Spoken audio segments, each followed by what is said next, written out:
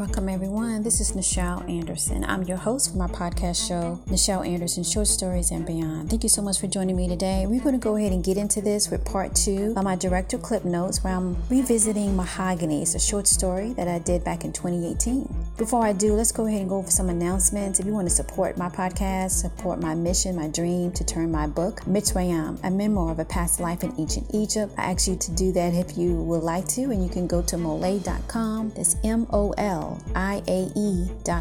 You can find merchandise, our t-shirts. If you love Egypt, that's the place to go. We have a whole bunch of different awesome, cool, supportive, motivating t-shirts focusing on loving Egypt, of course, ancient Egypt, Mitzrayim, Kemet. And I also ask you to continue to follow us on social media. We're on Instagram, that's Molae8. We also expanded our brand into going into luxury healing beauty oils, and you can find that at MoleBeauty.com. Those links would be in this description as well.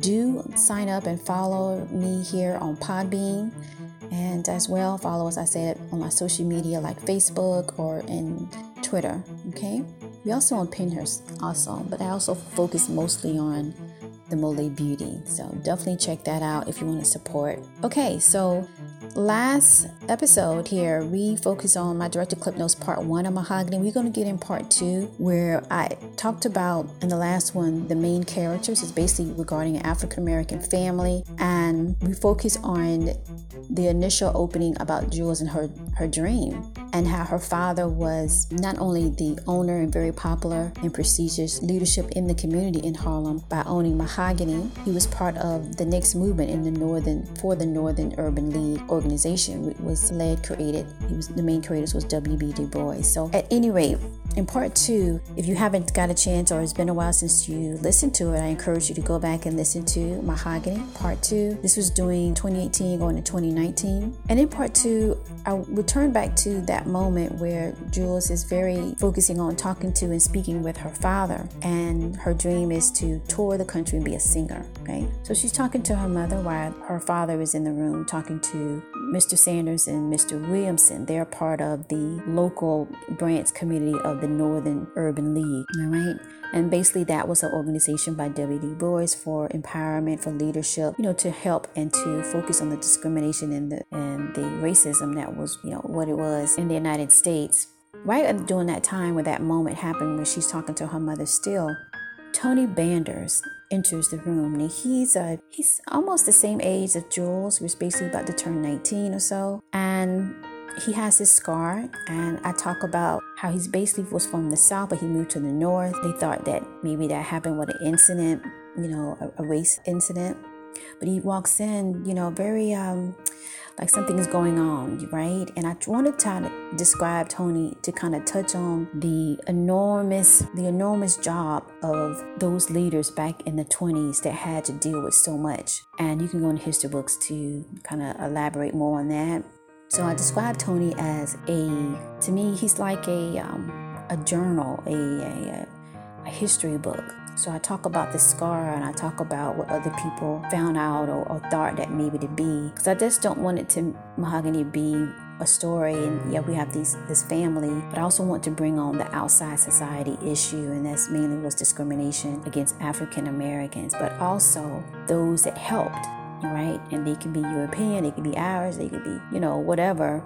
There was also those that contributed to assist the movement forward for a fair society, right? So I don't want it to make it be just black and white, because that wasn't the truth. They had many others that wasn't considered to be African American or Nubian, what have you. There was other races that was contributing to make the change because they didn't like it. So at any rate, Tony comes in. He's an African American young male, very worried. He wanted to talk to Bill. All of a sudden the phone rings and Jill's about to answer it. And at that moment, I wanted to again introduce, or maybe not introduce, maybe that's the wrong word, but I wanted to show the seriousness of forming an organization like Du Bois did and others did as well, to make a change of what was the norm when this country was formed and so forth.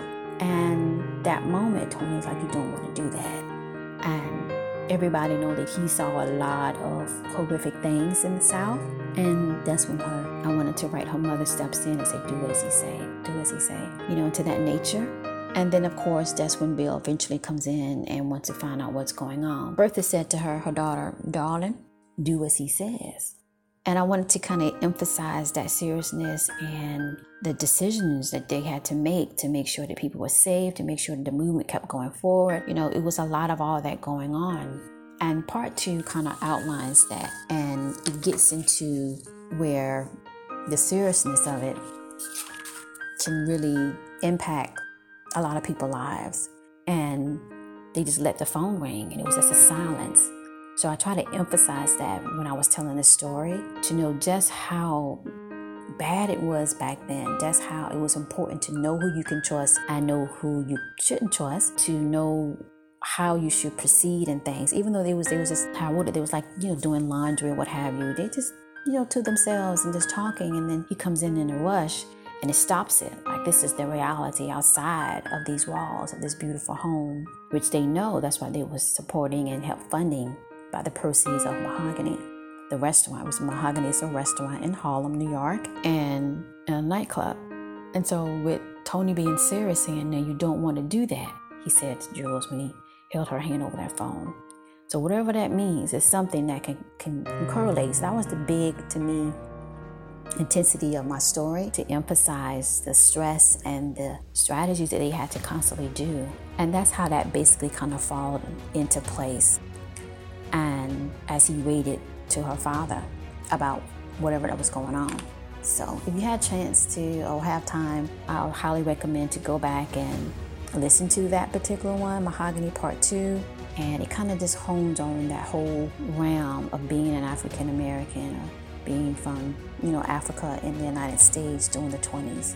So at any rate, that's about it that I have today. This is going to be a short, because I broke it up in 6 parts. So I'll return back for Part 3. And I thank you so much for supporting my podcast and for your positive wishes and so forth of my dream and filming my feature film of my book, which you can get that, and that's about Egypt, and that's Mitzrayim, a memoir of a past life in ancient Egypt. You can get that on Amazon or Barnes & Noble. If you already purchased the book, I'd ask you to leave a review, and I hope that it's a positive one. And I do appreciate you. Thank you so much. Talk to you in the next one.